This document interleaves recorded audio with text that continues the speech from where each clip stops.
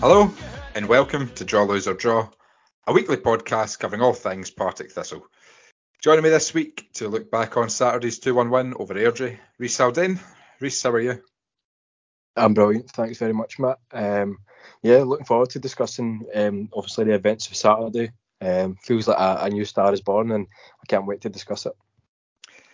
Heather Holloway's here. Heather, how are you? I'm great, Matt, thank you. I'm officially a year older and potentially wiser, but I'm excited to talk about another Thistle win. Always great to beat Airdrie and good to be on the podcast. Can't even imagine what 27 must be like.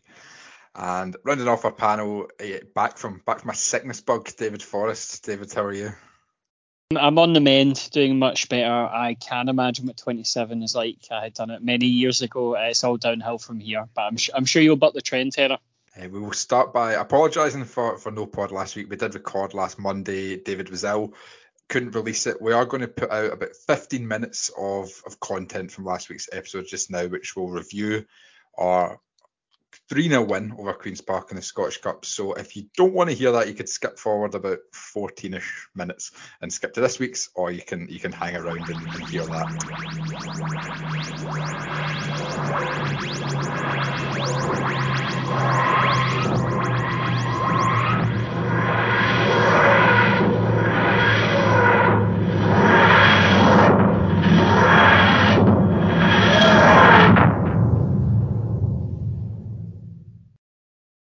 Jamie, how did you find the performance as a whole?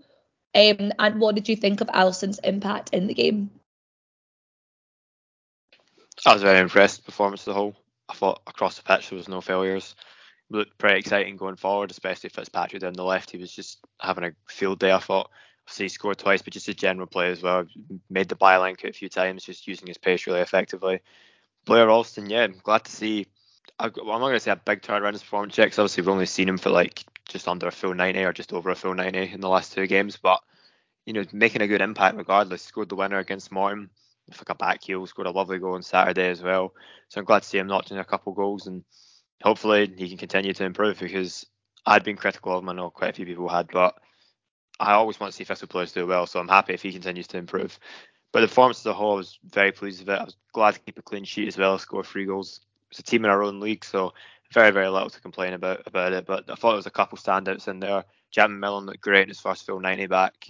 Thought with Siri again, another good game. Lewis Nielsen was so composed on the ball. You can tell he's a player that's probably destined for greater things than the Scottish Championship at least. And, I think he'll be playing for Scotland one day. And then, a couple other good performances in there. Fitzpatrick, obviously, and just a great day all around. Absolutely. I think we're so lucky to support a team where when we do play well, there's so many people that stand out and make that special. David, what do you think clicked for us on Saturday? Or maybe to turn that around, what did we manage to do to Queen's Park to stop their threats going forward? I think for me, it was really startling how shaky and spooked Queen's Park looked. They looked honestly quite frightened at times, and they were being really penned in and having to make quick snap decisions that weren't working out for them. And we heaped the pressure onto them, and we just came out in the front foot and we pounced in chances. I thought down the wings we were absolutely fantastic as well. Their defence was just getting absolutely battered from pillar to post. And I just thought that we had an intensity about ourselves Queen's Park couldn't handle, which is really refreshing considering we've played QP 8 times this year. And going back to the early QP games at Oakleview and stuff like that, where they imprinted their game on us, and we really struggled with it. We imprinted our game on them. Ultimately, a lot of championship games, I know this is a cup game, but that is ultimately a championship game between two championship sides. a lot of it comes down to who can imprint their game on the other, and we did that. And I think QP were absolutely all over the place and spooked and flustered, and that's probably what done it for us. Absolutely. Reiss, who stood out for you, and do you want to talk about the special song in the 49th minute? Much like it's been said, I just thought it was a really good team performance all round, and like we keep saying, whenever Thistle play well, we seem to do so pretty handsomely. We always kind of win like 3-0, 4-0 under Doolan. The only real exception I can think of was the Morton game recently. So obviously when you're winning games 3-0, your attackers are playing well, your defence is playing well, obviously your midfield's feeding the forwards, so you're going to have good performances all over the park. I thought, like it's been said, Lewis Nielsen was outstanding. With series came onto a game, looks like he can play anywhere in the team, and his confidence has just grown week on week. I thought Ben Stanley was absolutely outstanding in the middle as well. Really unlucky not to open the scoring. Obviously denied twice by Calferia in the Queen's Park goal. But yeah, Fitzpatrick was probably my man in the match for me. I thought he's leveled his game up again. So obviously we're missing Tiff this season, and I think like Aidan Fitzpatrick is more than covered that so far, and he seems to be adding like the end product to his game as well. I think that's 6 direct goal involvements in his last 3 games, which is crazy numbers for a winger, and we all forget like how young he still is. I think he's just turned 22. I think he's only a few games away from 100 for Thistle, and if he can continue adding these numbers to his game, then it's only a good thing for us. And like you say, 49th minute, the earliest boying on record, and long may it continue. But it's an awkward one because you never want to boying too early, and we know all too well. And I'm glad that the boying noise wasn't around last season, because I've got a feeling it might have made an appearance in the Highlands. So we're glad we missed that. I think that would have been such a trigger, wouldn't it? That would definitely not be heard, or only heard in our nightmares. But I think you're right, Reiss. I think we are so lucky to have someone like Aidan Fitzpatrick at our club, who is so young, so willing to be part of everything on the pitch, and gives absolutely everything when he's on there. I always love the fact that he looks absolutely dead at the end of a game, and you know that he's given absolutely every ounce of his energy towards it. And I think sometimes maybe when we look back, when he first started, maybe like that part of his game wasn't there, like the working back, but he's ever present, and we are lucky to have him.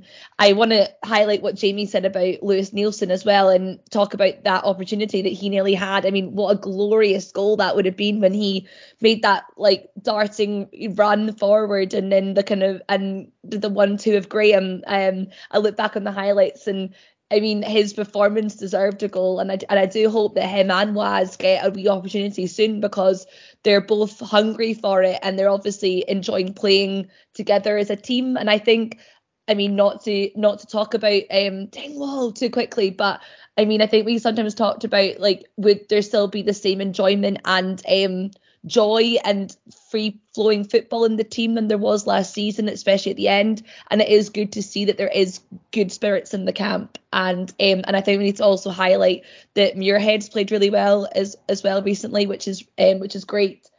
I wanted to just shout out Blair Alston. What a goal! Like an absolutely brilliant goal. And Reiss, as ever, 100% on the button about Blair Alston. He just scores daft Harlem Globetrotters goals. He will not score a tap in his life. He's above it. It's scoring tap ins is beneath him. Just the flight on the ball going in was absolutely brilliant. Fair play to him. Absolutely fair play. Sticking it down all of our throats. All the shit we've given him. Fair play. I hope he continues it on. I have to agree, David. I was sitting next to someone, and I think I said to them at the start, "Oh, I'm not his biggest fan." And when that goal went in, the guy turned around to me and was like, "Are you sure about that now?" And I mean, I'm happy to be proven wrong. The two very important goals in the last few games, and it just shows, maybe with a little bit of confidence, a little bit of time in the team, what that can do. I mean, we've talked about the change in Wasiri, and just that confidence in him is growing. You know, he's been doing a few like step overs and things, which, I mean, Wasiri of a few months ago wouldn't dare to do, or if he did, it would probably lead to a goal. So I think you're right. I think we have to almost eat our hat in some ways for Blair Alston, but I want to see it happen for a longer period of time before I absolutely change my mind. But that goal was absolutely stunning. I don't think, you do wonder, will we see 2 better goals at Firhill this season? I mean, on Saturday, Queen's Park were really poor, to be honest. I don't think they had a shot on target until about the 70th minute. They didn't really threaten. They looked a bit of a mess at the back at times as well. Any time we've played them this season, I've not been overly impressed. I remember after the 2-2 game at Hampden, seeing some of their fans say on Twitter that was one of their best performances of the season. And even then, I know we were awful that night, but I didn't think they were great either. I just think we were worse. But yeah, that game, the 3-1 game, I can only judge on what I've seen. I think I watched one half of a game they played against Airdrie on the Friday night. They didn't look great then either. So I'm not sure how long their manager's got left. I don't know if they'll want to keep him around for a bit longer so they don't have to kind of admit that this project or whatever it is might not be working.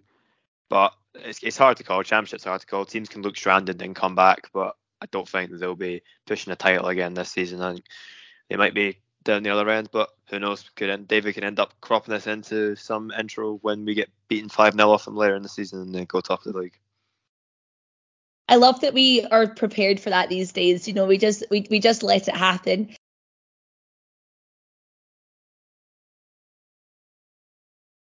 Now, I am going to warn everyone, I am about to talk about the cup draw for the next some while. So if you want to skip forward, David might be able to provide you with some timestamps for that.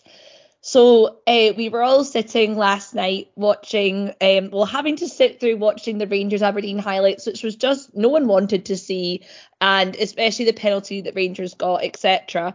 Especially, and also adding to that the fact that it was Nick Walsh of all people, just really rubbing salt in those lovely Dingwall wounds. Anyway, we were sitting and all these fantastic lower league teams were coming out of the hat, and every time I was going, oh yeah, come on, and it wasn't happening. And then of course the Ross County number came out, and then you just knew it was happening. And yes, so we are off to Dingwall in January, and I don't know how mentally many of us are going to be able to prepare for this, but Jamie, what are your initial thoughts about this cup tie? I can't even face looking at the badge, let alone knowing how they're playing this season. What were your thoughts? And don't worry, you can keep it brief. Yeah, I really did not want that draw. So I was watching it, watching the teams coming out, and I was like, there's 3 teams still in there: Celtic, Rangers, and Ross County. And I was like, we're gonna get one of them. But I don't know. I suppose you could say it's a winnable tie, and it's just horrific. I don't want to go back up there. I was thinking when it came out, I was like, oh, I'm not going to that game. But why did I even say that? Of course I'm going to the game, but I'm not particularly looking forward to it. And yeah, I'm definitely not ready. Less than a year later to have to go back up to Dingwall again, and everyone have to relive that. So not exactly buzzing about it, but hopefully we just put them out the cup and move on. Yeah, Thistle Twitter was on fire yesterday. Some fantastic tweets and just some shared pain, and also a little bit of someone, I think it was Cammy, tweeted a video of the first leg and some of those goals, and I'd not seen them back for a very long time, and I still get a bit of a shudder. Reiss, what were your initial thoughts about this cup tie? It's horrible, isn't it? It's not nice. And I know you mentioned obviously sort of the good things that happened there, like obviously Cammy posted that video of Fitzy's goal from the first leg, and whenever I look back at like the videos for the first leg or even Fitzy's initial goal in the second leg, like we're not talking about it, right? We're not talking about that. So, but the draw in general, it's not nice, because Ross County away at the best of times, it's one that you can normally enjoy in terms of the away day. It's a good trip up, and sometimes we have a decent record there, but we've picked up victories there in the past.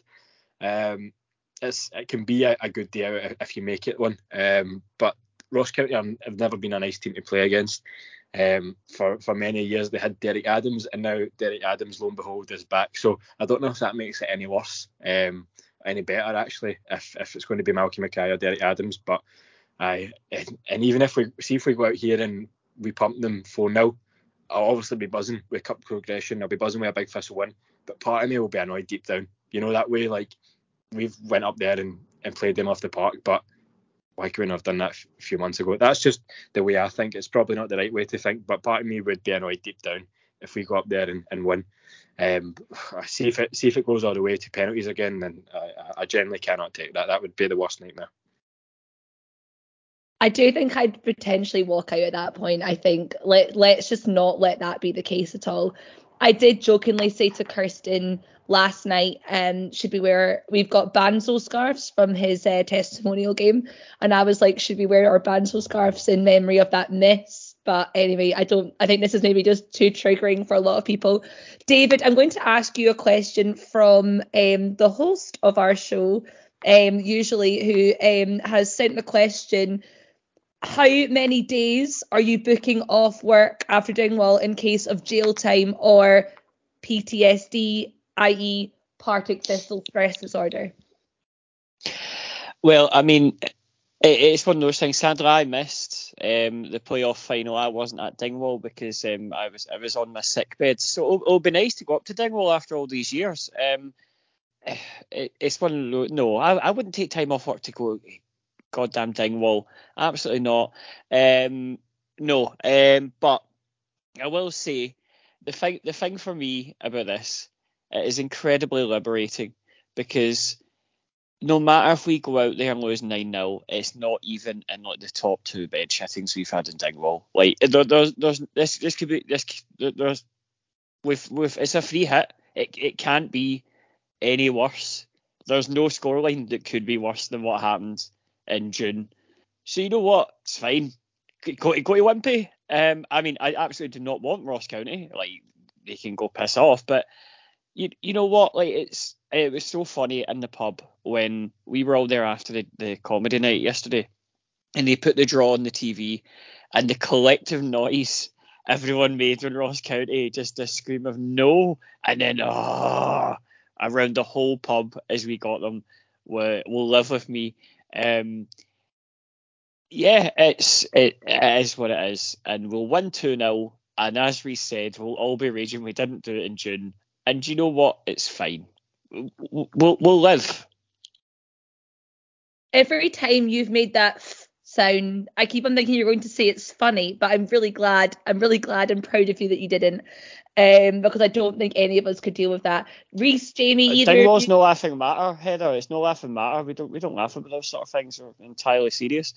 Absolutely, we're a serious podcast here, David. Reiss, do you?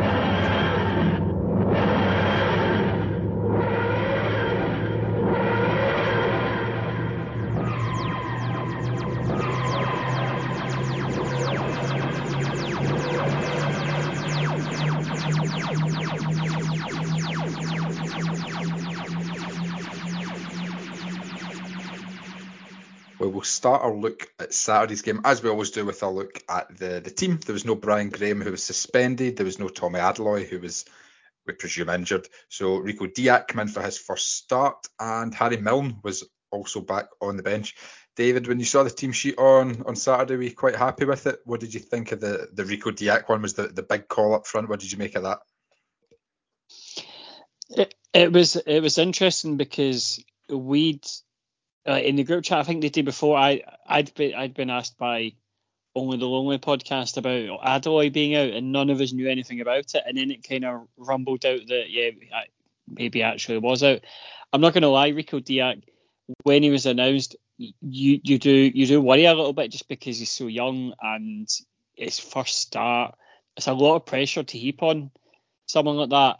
But the rest of the team I was quite happy with. It was just a case of, grabbing the mantle for Rico, and it was really a case of seeing whether he would do that, and thankfully he did. I don't think he could have had a better start to his first Thistle start than that. Reiss, do you think previous managers would have chucked Rico Diak in? We've seen him a couple of times come off the bench sort of sparingly, but do you think I think Ian McCall, Gary Caldwell, Alan Archibald. How do you think they would have approached the situation with no senior striker? Do you think they would have shoehorned a more experienced player up there, or do you think this is the Chris Doolan effect that we're seeing with guys like Diak? We've seen it with Stanway and McKenzie get plenty of game time this season. Do you think this is the sort of Chris Doolan effect we're seeing?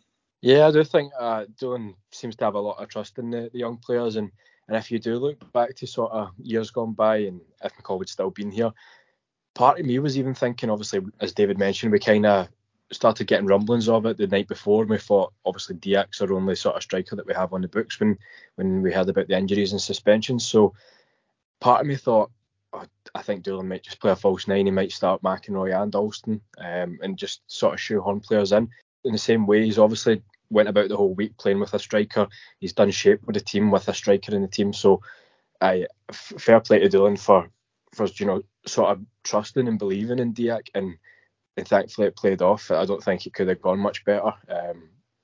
Absolutely brilliant call, and I mind going into the game. Obviously, when we had Diak, he did get the nod in the starting 11, and it gives you a wee bit of excitement because there's no pressure on him, and ultimately you just hope that he's good, and even better than that, I hope that he gets a goal, because the possibilities are endless if he does go and score. And thankfully, it only took him 7 minutes, and we were all buzzing after it, and a brilliant first start. So I'm very happy for Diak, and good on Doolan for giving him the nod.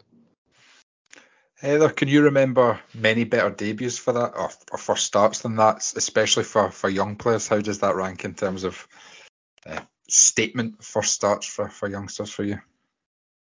Yeah, I would say for youngsters, I think that's really hard to beat. You think about people like Scott McDonald, who started and just, became an instant hero. But for, a striker, a boy who has really struggled to get in or any sort of game time, because naturally you've got Brian Graham at one point made Anton Dowds, and then we've got Tommy Adeloy, and what a dream come true for him. I think it's so impressive. And when we think about it, like people like Fitzy and even Ben Stanway, etc., like they got cup runs, or maybe just came on at the end of games when we were maybe comfortable, or when, for example, or if McCall didn't have anything else to do and just bring on a young boy.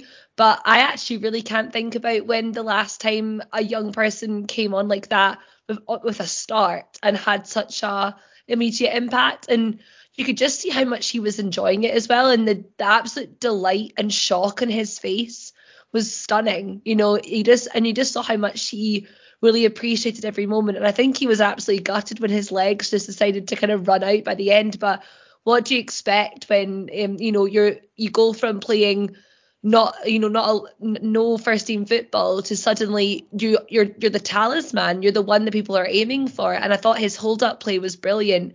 And actually off the ball, like some of his touches, his runs, it wasn't just the fact that he got that goal. I think he had quite a complete performance. And, Brian Graham is absolutely fantastic. And there's no way that, we'd be in the position we are without him. But it's absolutely wonderful to see what we've got for the future. And it's really, really exciting. I think for me, you mentioned it there, Heather, the thing that impressed me the most was his sort of hold-up play and all-round play outside of the box. I think if you come into a side who does play attacking football as a striker, you could score a goal. I don't think that's like the most impressive thing. Obviously, he's taken his goal very well. But for me, if you came into that game blind, you wouldn't have known he was an 18-year-old making his first start. I thought it was a very mature performance for the sort of 65, 70 minutes that he did last. He held the ball in really well, and I think it was you again, Heather, who spoke a couple of weeks ago about Brian Graham, and we're trying to mould Rico Diak into a Brian Graham type, and I think you could see that with the sort of play, his back to goal play, his first touch, laying it off for teammates. I thought he was brilliant in that regard, and he deserved his goal for his all-round play. Reiss, do you want to come back in? Yeah, I just want to sort of continue what you guys were saying there. 100% agree. Like, that was the most impressive part of his game. Like, I remember maybe just a minute or two into the game, he won like a flick on and brought the ball down, and he just sort of paused for a second. Like, normally you're expecting a young striker maybe just to be a wee bit rash and just get the ball off, keep it moving, but he held the ball up for a second and sprays it out to Fitz. He just floats the ball over. Just some of the passing, like you say, his touches, his hold up play. It was that of an experienced player. Never mind a guy making his first start. I can almost guarantee that probably 99% of the Airdrie support had never heard of the name Rico Diac. The squad probably didn't know who Rico Diac was, so they probably found out, brilliant, there's no Brian Graham, there's no Adeloy, we're playing up against a wee 18-year-old, and then the team comes out and the wee 18-year-old, 6'3", probably about 15 stone, he's absolutely massive, and he used that frame to sort of his advantage. And like we've got these young players on our team. We've got Xander McKenzie, we've got Ben Stanway, Fitzpatrick's still a young player, but there's just something so exciting when it's a striker, because these guys can be the sort of the be all and end all of your club. They're the guys that can go and get you the goals every week, and long may it continue. It's going to be hard for him to sort of hold down a place in the team, like as we already know, Brian Graham's there, and we've already mentioned the other guys. So you never know if he can maybe get an appearance off the bench here and there up until January and keep himself in the team, then brilliant. We can only benefit from that, and if not, and as I said, there's no pressure. He's just turned 18. He could probably do with a loan spell in League 1, League 2, and he'll get goals there as well. So yeah, I'm really excited just for the whole prospect to Rico Diac, and it was an amazing first start. I'll come back to you straight away on that point, Reiss, about a potential loan move from. Do you think that is best for him? Because I think that's the sort of traditional thing to do with young players. You loan them out and get them experience. But with the way this season's going, and you look at guys like Stanway, McKenzie, Lyon to a lesser extent, but certainly in the earlier part of the season, do you think a loan would be good for him? Or do you think hanging around the squad with Chris Doolan, learning off Brian Graham every day in training is the best thing for him? I said a couple of weeks ago, this was obviously prior to him getting that start and getting his goal. Like, we could probably look at bringing in another third choice striker and maybe getting Diac a loan to a League 2 club, because he has got the physicality. I know a lot of the younger guys, they come through and they maybe don't look ready for a League 2 move, but I think he's more than ready for that. You know what I mean? You get your first start, you get your first goal within 7 minutes, and he could certainly have had another one. He probably should have had another one if Fitz had maybe taken a little tiny bit off the cross. I remember driving to the game, and I'm not sure if I said it to you guys or in a different chat, but obviously my United's my English team. And I remember saying, look, Marcus Rashford was like a bench warmer for my United 23s. Anthony Martial pulled up in the warm-up for a Europa League game, and Rashford just took his chance and never looked back. So that can happen with players. Like, who knows, Diac might end up keeping his place in the team, because realistically none of us really know if Brian Graham's going to be back on Friday night. Hopefully he is, but we don't know what the suspension situation is. Diac might end up keeping his place, and he could go on and score again, and it sort of snowballs from there. So ultimately he's definitely ready for a loan move, but if he's going to hang around with the team, then brilliant, so be it. You can see the influence that Brian Graham's having on him, that the coach Chris Doolan's having on him. I mean, his dad was a journeyman striker as well. You see that from the goal that he scored. I remember watching him, he was standing on the goalkeeper, and as an 18-year-old, he's peeled off the goalie, peeled off his man to the back post, and it's top class, like, striker movement, and it was just a natural goal. So I'm really, as I said earlier, I'm excited with where we can go with Rico Diac.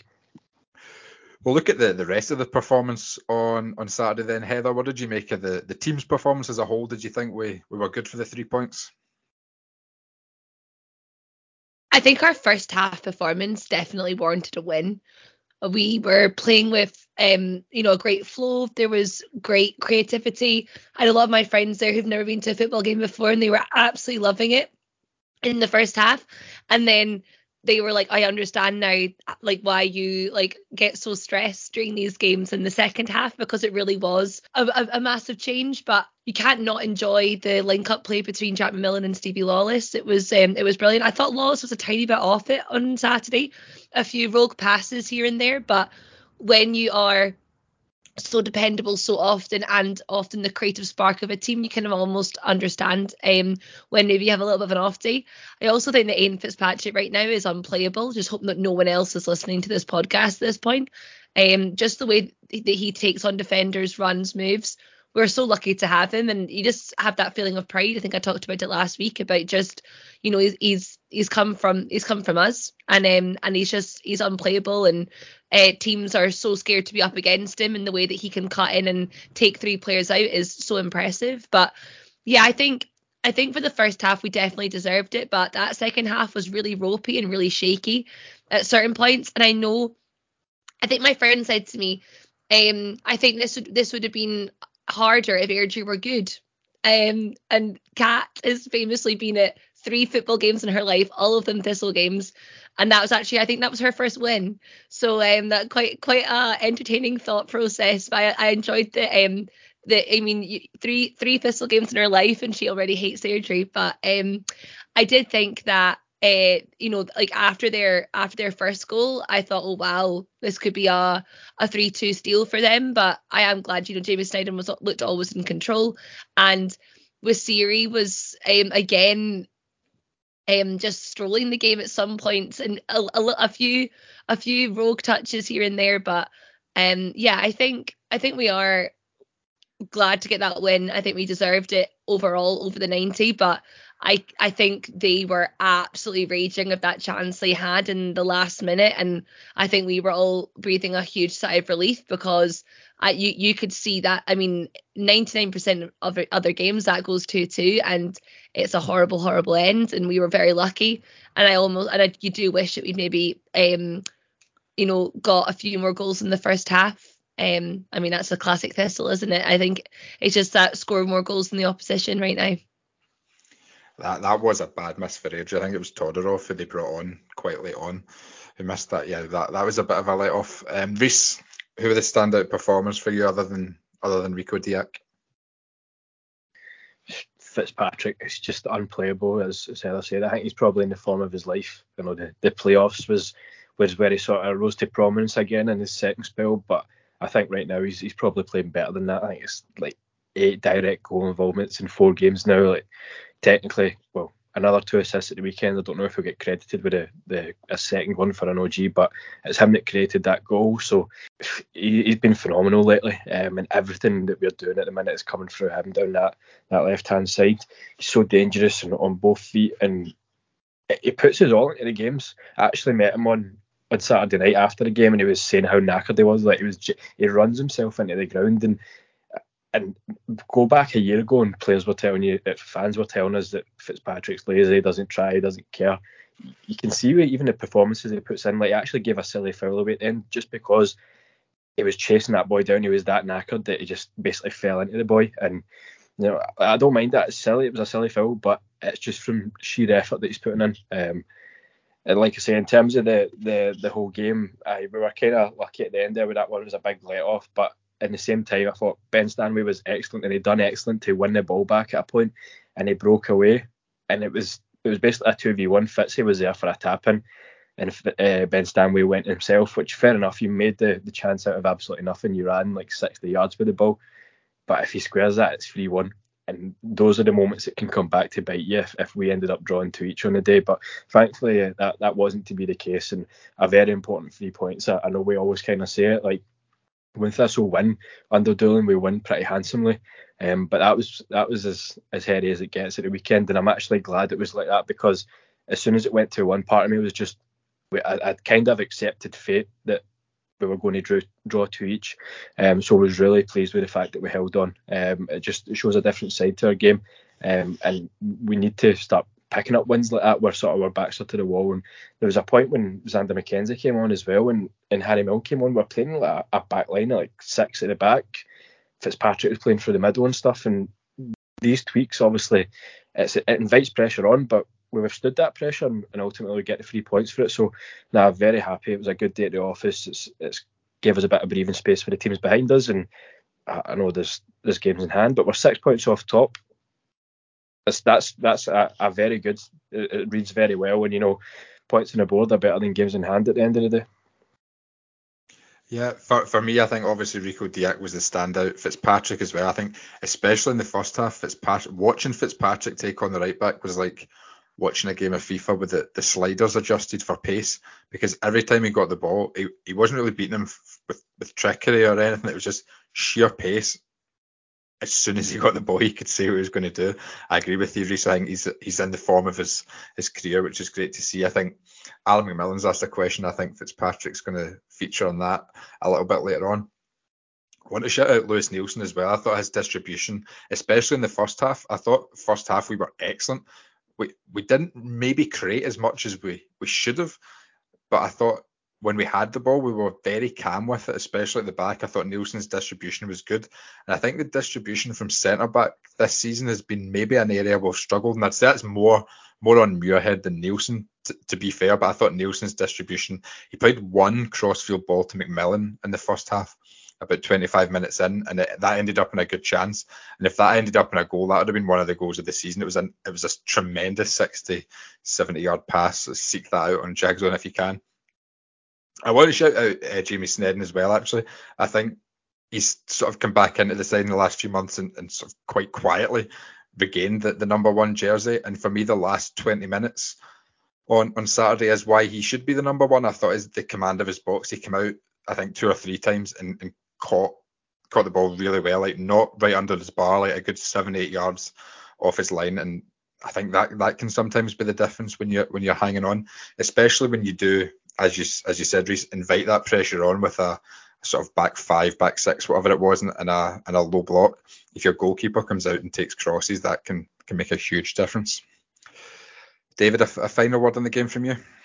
Yeah, I thought it was a great testament to sort of all the good things that this team are doing, that we held on to the lead, because I think every Thistle fan in that ground was very much on the edge of their seat when they scored to make it 2-1 and were absolutely peppering us.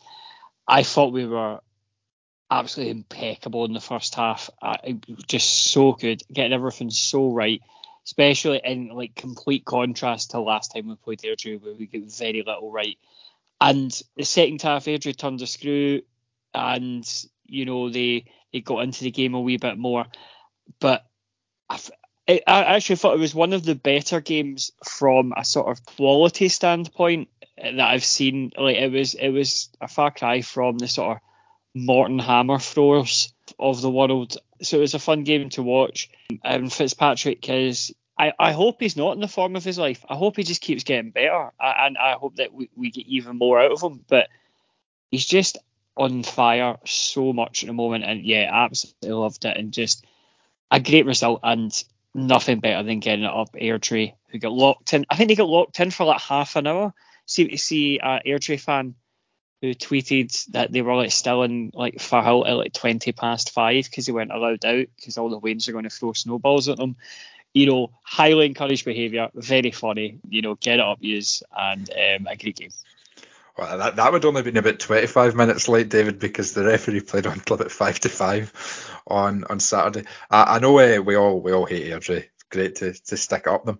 I do think they are a handy team, though. I thought they were very good in the reverse back in August, and they were good in the second half.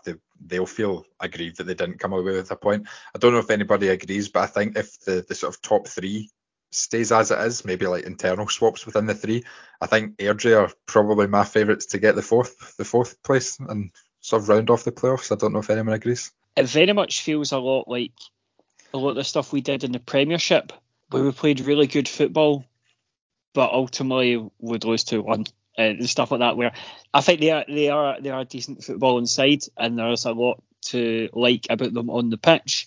But I don't know. I feel that this is the Championship. This is a toilet bowl. This is where all the absolute dross is. They might be too good on the ball, I feel, and I think they'll maybe come 5th or 6th. But no, I agree. I think they're probably the best side to watch as a purely neutral outside of maybe us. And I think games against them are probably more aesthetically pleasing than they are against the Morton and Ayr and stuff like that. Reiss, do you want to come in? Yeah, it's not often I would like to praise Airdrie, but as you say, a very good team. I think Reiss McCabe's done a terrific job with him, and I actually would say that they're a team that are playing better than the sum of their parts. You look at their squads, like as individuals. I mean, Craig Watson, the goal scorer the other day, like played at East Fife for years. Obviously, Callum Fordyce, who's been about the leagues. Frizzo as well, who they've had when they were dropping down to like League One and whatnot. So they've kept a nucleus of the squad, and they actually play really good, attractive football. And I was really impressed with the boy Liam McStravick, the wee Northern Irish winger, the wee tiny player. But I thought he was brilliant at the weekend, and I'd happily have him on our team. He was so dangerous, and he was skipping by a few of our players for fun. So as you say, if they can bring in a few additions in January and they can sort of continue to mould him in the way that he's doing, then they could be a danger to the playoffs. Yeah, Airdrie have got some at home in the cup, and I would quite fancy them in that. Heather, do you want to come in?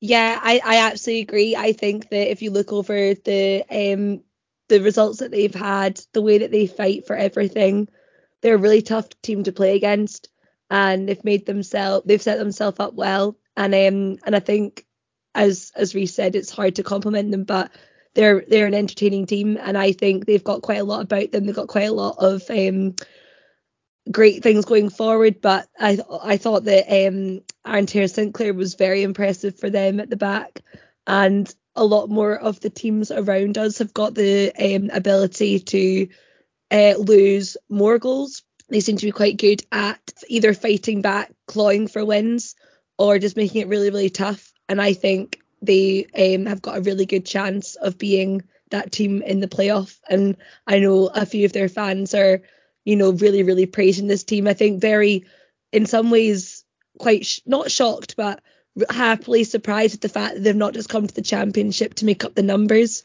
and arguably have been doing better than the teams that were above them last year. Yeah, we've just recorded an episode with Sean McGuigan, who was talking about Ian Murray, and maybe if Raith don't get promoted, he will end up in the Premier League next season managing another club. I think it could be similar for Reiss McCabe. I think if Airdrie don't go up, which if they do, it looks like it would via the playoffs. I think Reiss McCabe will be in the Premier League sooner than later, or down south. A couple of listener questions before we move on. Ali McMillan has asked, what players of ours do we think are the most in demand, and do we have a sort of good enough succession plan in case we do have to sell any of these players or let any of these players go? Heather, I'll come to you on that one. I imagine Aidan Fitzpatrick might come up here, but are there any others? Obviously, yeah, I think Aidan Fitzpatrick is he's getting a lot of the praise in the headlines at the moment, and deservedly so. I think the club have been really, really clever with the fact that they have got him on quite a long-term long-term deal.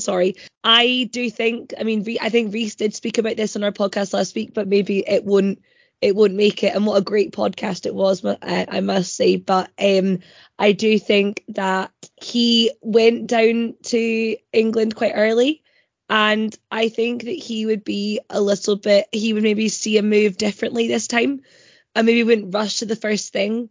And I'm going to steal what Reiss said again about the fact that I think if he was to go, I'd really want him to go to England, because I think firstly he deserves it as a person, and I think he could really grow there, but also you just don't want to see him, or for example, if we go up this season, hopefully, then I don't really want to be playing him. I know it'd just be horrible to have, Kyle Turner, Tiff, Ian Fitzpatrick, potentially Doherty and Holt, like all up against you. That's just horrible scenes. But no, I think Fitzy's there, and I'm not quite sure if we've got someone who could naturally come and take his place, as he took the place of Scott Tiffany and arguably has made more of an impact and more of a lasting contribution to the overall team. Tiff was absolutely incredible for a wonder goal or a wonder move, but the way that Ian Fitzpatrick fights back with the team and his defensive play just, I think, puts him a cut above now.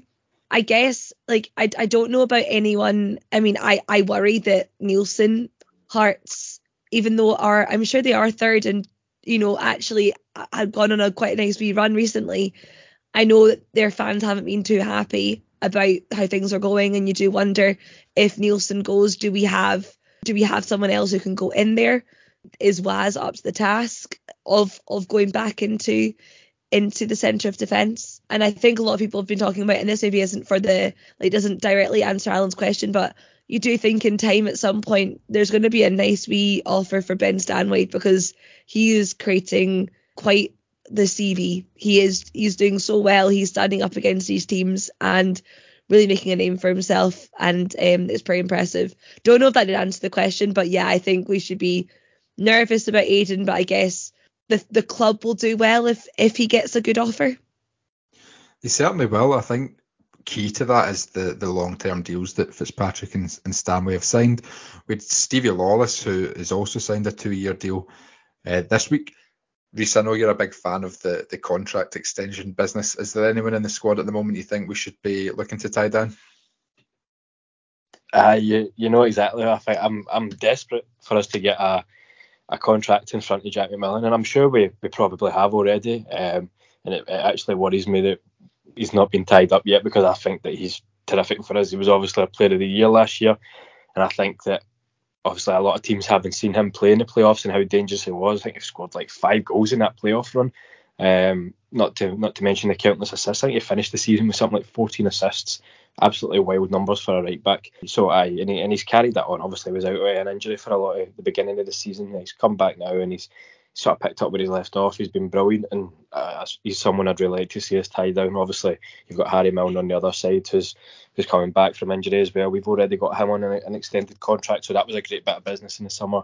And like Heather said, if Fitzy was to leave, I want him to go back to England. You know, he went down last time with the premise of playing 23s. He's more than capable of playing in England now, wherever he goes, men's football. Same with Stanley. I think Stanley's ready for. I actually think Stanley's more than capable of playing, at youth football at international level, whether that be under 19 still. I know he's kind of on the boundary, or even 21s. There's guys that play in Scotland 21s that play for Rangers and Celtic B, and Stanley's playing at a better level than that. So why not chuck him in there? You know, we've seen Xander McKenzie play for the youth side, so Ben Stanley is more than capable and probably deserving how good he's been. So we've got a lot of assets at the club at the moment, and like Dylan says, you need to tie these assets down, and hopefully we see maybe a couple more extensions in the not too distant future. But the players have got to earn them, and I think that McMillan, a couple more performances, and I think we'll probably have another discussion with him. Stanley actually looks like he's bulked up quite a bit recently as well. I think that's a good call for maybe an international call-up. I think that would be really well deserved, and I think, as I said earlier, Doolan has handled him really well this season. David, I'll come to you on this other listener question. Rory Carrigan has asked, where do we need to strengthen in January? Now, I like asking this when we're on a good run, because normally you ask it when we're on the back of a couple of defeats and we go, centre back, another striker, winger. But we're on a good run. We're looking okay. So this is a good question. Where do we need to strengthen next month? I think you're right, and it is an interesting quandary, because you really need to think about it, because as you say, usually it'll go to centre back, another defensive midfielder, tighten up that spine of the team, and it's usually all that sort of nonsense. But when you look at it, I mean, I think chalk this off your draw lose or draw bingo card, but we've got some good squad depth at the moment. I think we said this in literally every season since we have started this podcast, but we have probably a set 11. But then we get people who are challenging for it. I think you would probably look at someone to cover for Ngwenya, because he's probably going to go back January because he's injured, and I don't think we'll see him play again. Same with McGinley. I think it's more a case of covering the loan signings that are going to be going back. I don't think there's too much remodelling needed, because I think that the good thing is that we do have younger players like Diak and Stanley and McKenzie who are willing to step up into roles and get games that we can kind of rely on a little. So I think it's more covering the loan signings for me would be where I'd be looking. And to be honest, it's mainly about tying down contracts. I think we need to kind of keep a lot of the team that we have, because we've seen the effects of Holt, Doherty and Turner leaving last season, and Tiffany. Although arguably I'd say Tiffany's probably the fourth player that I miss out of that, but because of Fitzpatrick, he's absolutely taken the mantle. But it shows that there's people there, but I'd be looking at sort of tying down contracts as well. I definitely think McMillan contract priority. I think as well, David, that, as you've mentioned, if McGinley and Ngwenya do return, I think we do need cover at centre back. You've mentioned the squad depth, and I think we are covered in most positions, but I think Williams in recent weeks, if his place in the squad is going to be sort of filling in at fullback, I would be very concerned if Nielsen was recalled or there was an injury to Muirhead or Nielsen. If Williams had to play at centre back for a long period of time, I'm still not convinced with him there. But I think he's much freer at fullback, and I'd be happy for him to compete for those places. So even if Nielsen does stay for the full season, I think we need one more in that slot. Reiss, I'll come to you on that one. Any more positions you'd like us to target? Just thinking now when I was hearing that, how weird is it when you hear Wasiri being called Williams? It just throws you off a wee bit. It's kind of like a new signing, but a contract extension as well. I don't know if you guys have any opinion on this, but obviously it's coming up to that point in the season where you can start going into discussions with players if they've got 6 months left on their contract. You know, Ian McCall was very good for it. He used to sort of raid the market for pre-contract agreements, and it's always good to keep an eye on that. And I'd actually quite like us to try and get a pre-contract in front of Kerr McInroy. I think he's been brilliant for us. I think he's probably been one of our best players this season. He's got 6 months left on his deal at Kelly, and I'd pretty like him to be here next season. And you know, he's still 22, 23. I think he's got a brilliant career ahead of him still, and I'd like him to be an asset at our club. So if we can hold on to him, I'd be delighted with that. I don't know if you guys have any thoughts on that. Yeah, that's a really good call. I think everyone would be delighted. I think if we tied McEnroe down to a permanent deal. Heather, any thoughts on January strengthening? I agree with the panel that it's actually quite a tough one to look at. But yeah, I think I said, and you agreed with me, Matt, that if Nielsen was to be recalled, that the centre back position is probably where I'd want, because as much as Wasiri's come in and done well, and he definitely, I mean, the confidence in him has definitely upped his performance level and just his ability to relax on the pitch. But I do think that would be very tricky for him to come in, and just the way that Nielsen plays the ball and heads it away, but also, you know, some of the passes that he strings together are top class, and I just don't think Wasiri's got that in his locker, and I think we need a bit of pace in there. I don't really know where else, because Stanley obviously has come in and done a really good shift, and you talk about the fact that we missed the grit of Scott Tiffany, that absolute ball winning midfielder. But I then don't know who goes out of that team, because I don't think you can drop Ben Stanley, but then can a Thistle team go on without Stuart Bannigan at the moment? I don't know. I think it'll be a very interesting month regardless. So fingers crossed for some extensions and maybe one or two in the door as well. We will finish, as we always do, with Partridge Thistle, and we will stick on the theme of quizzes. And I'm going to ask you all, I hope you're all attending Monday night. David, I certainly hope you are. What is your go-to or your favourite pub quiz team name? David, I'll start with you this week. What is your sort of go-to or favourite one? So me and my friends used to have we've got two names here, so we used to call ourselves Junkie Ticket, because the first ever time we'd done a pub quiz, a junkie gave my wife a bus ticket. So Junkie Ticket for several years. I also once done a wrestling quiz. This is a pun that Matt, you won't get absolutely no idea about, but it is very good. I once done a wrestling pub quiz, and our team name was Takamitra No Clue, and several people congratulated me on a fantastic pub quiz name. I'll never beat it. So yeah, Takamitra No Clue. I'm not going to try and repeat that, but Reiss, can you top it? Unfortunately not. This is the part of the show where I historically struggle, like Thistle at Starks Park, and it might stay that way. But I remember the last quiz, it was some rotten patter about Wasiri. This time, I don't know, I quite enjoyed ones last time. It wasn't my team. I'm not trying to take any credit for this, but daft stuff like Quiz Doolan, Quiz Erskine, absolute cheap comedy, but it's the right answer. That's what you've got to go for, and I'll be trying to think of one of them ahead of the quiz. My favourite one last time was Jackie Lowe is redacted for legal reasons. I quite enjoyed that one. Heather, any good team names from you? What can we expect on Monday night from your team? Well, I can't speak for my team on Monday, because my dad will very much be the captain of that, and he will be in charge of the name. But as we know, Alan loves a pun, so I'm sure there'll be no shortage. But when I was at uni, my flatmates were in a team. We went to the doghouse every Monday, and I was like a kind of like I was a sub appearance, like I would just, but like a super sub, I would often be, because I was on placement, so I wasn't always there, but they would sometimes like call me down if it was like a quiz, a round that they thought that I'd be good at. So for example, like it was like kind of one run by university. So there was a Zac Efron round, and I remember being in bed and they were like, come down. I was like in my pajamas. They're like, no, like, but we need you. And then there was like a random, and you had to like know when Zac Efron's birthday was, which I still do, so that was fine. And then there was like a Calvin Harris round, which I had to come down for and bossed, and a Mary Poppins round as well, like just some wild trivia, which Matt, I'm just plugging all these things as things that I'm actually quite good at knowing. But our team name was Universally Challenged. I mean, not that original, but always gets a laugh. On the not that original, I think we had a period at our pub quiz where for like 2 or 3 years we just called ourselves Quizlamic State. Sadly, those lads like no longer relevant enough for that to be a decent team name, but you know, they might make a comeback one day. I think that's probably a good place to leave it.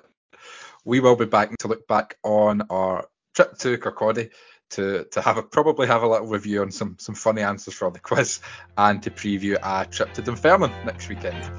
Thank you for listening this week, and in the meantime, stay safe.